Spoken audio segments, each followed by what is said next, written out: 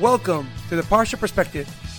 Each week, we will delve deep in a weekly Torah portion to find a practical and insightful way to enhance your daily life.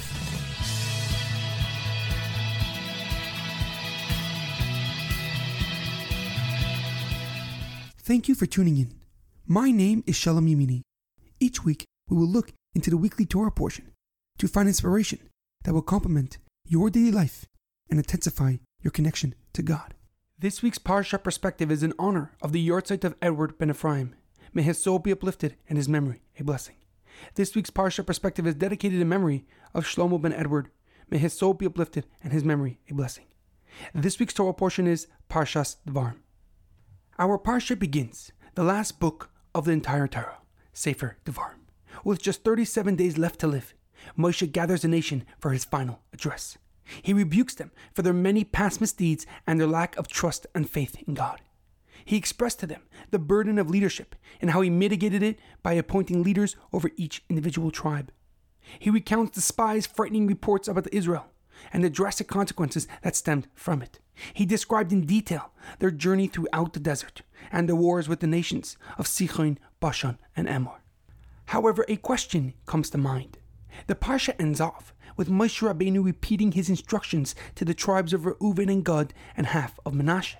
They were not to live on the other side of the Yarden until all the other tribes conquered and settled in the land of Israel. As the pasuk says, Ad asher yaniach Hashem la'achechem kachem, ve'yirushu gam heim es ha'aretz asher Hashem elekechem, noisem lahem be'evar Yarden, ve'shaftem ish le'yirushasai, asher nasati lachem. Until God has given rest to your brothers as he did for you, until they possess the land which God has given them on the other side of the Yarden. It is only then you can return to your land which I have given you. But what prompted Moshe Rabbeinu to repeat these specific instructions before the entire Jewish nation? The Al-Sheikh HaKadosh gives a powerful explanation. He explains that Moshe repeated these specific instructions before the entire Jewish people to teach them how to be a nation.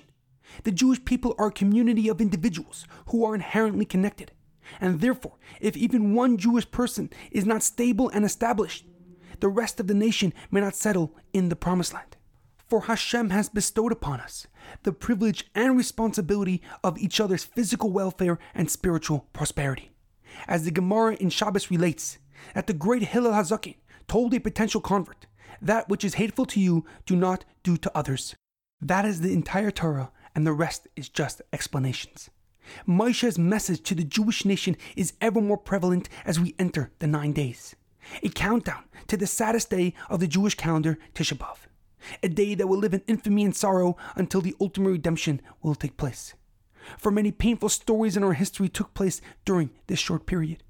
Moshe sending the spies to scout out the land and the destruction of both Beis HaMikdash.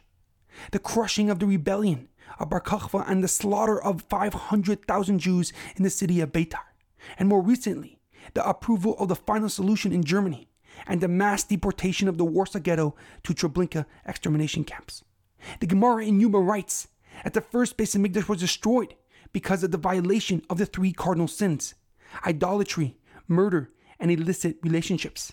However, the second Beis HaMikdash was destroyed because of unfounded hatred that prevailed amongst the Jewish people. The Gemara explains that this teaches us that baseless hatred is as severe and equal to the 3 cardinal sins that shall never be committed. The Medrash Rabbah on Eicha writes that during the second Beis HaMikdash, people rejoiced over the downfall of others, and this led to their downfall and ruin. It is now clear why Moshe Rabbeinu repeated these specific directives before the entire Jewish people, because he wanted to teach us that we are one. That we will fail if we act separately from our people. However, if we are joined together as a nation, we will be blessed with unimaginable success. As the Parsha ends off, V'es Yeshua tzivesi ba'es ahi lemar. And I, Moshe, have told Yeshua at that time, Einecha ra'os eis kol asher asa Hashem elekechem l'shnei malachim ha'eleh. Your eyes have seen all that God has done to those 2 kings. Ken yasa Hashem lekol hamalachis asher ata oiver shama. And so he will do to all the kings that you will pass. V'lo teira'um ki Hashem elekechem hu hanilcham lochem. Don't fear them, for it is the Lord your God who will fight for you. In our daily life, it is imperative that we stay together and be united despite all differences. For we need to appreciate and value the characteristic differences that make us an individual. For the Jewish nation is inherently connected, and therefore the Jewish people's physical and spiritual future lies in every person's hand. There is an amazing quote by Rabbi Lord Jonathan Sacks. I don't need you to agree with me. I need you to care about me. Have a meaningful Shabbos and easy fast.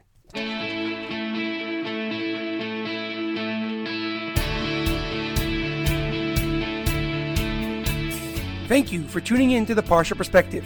Check out our website, theparshaperspective.com. Send thoughts and comments to theparshaperspective@gmail.com. Till next time, thanks for listening.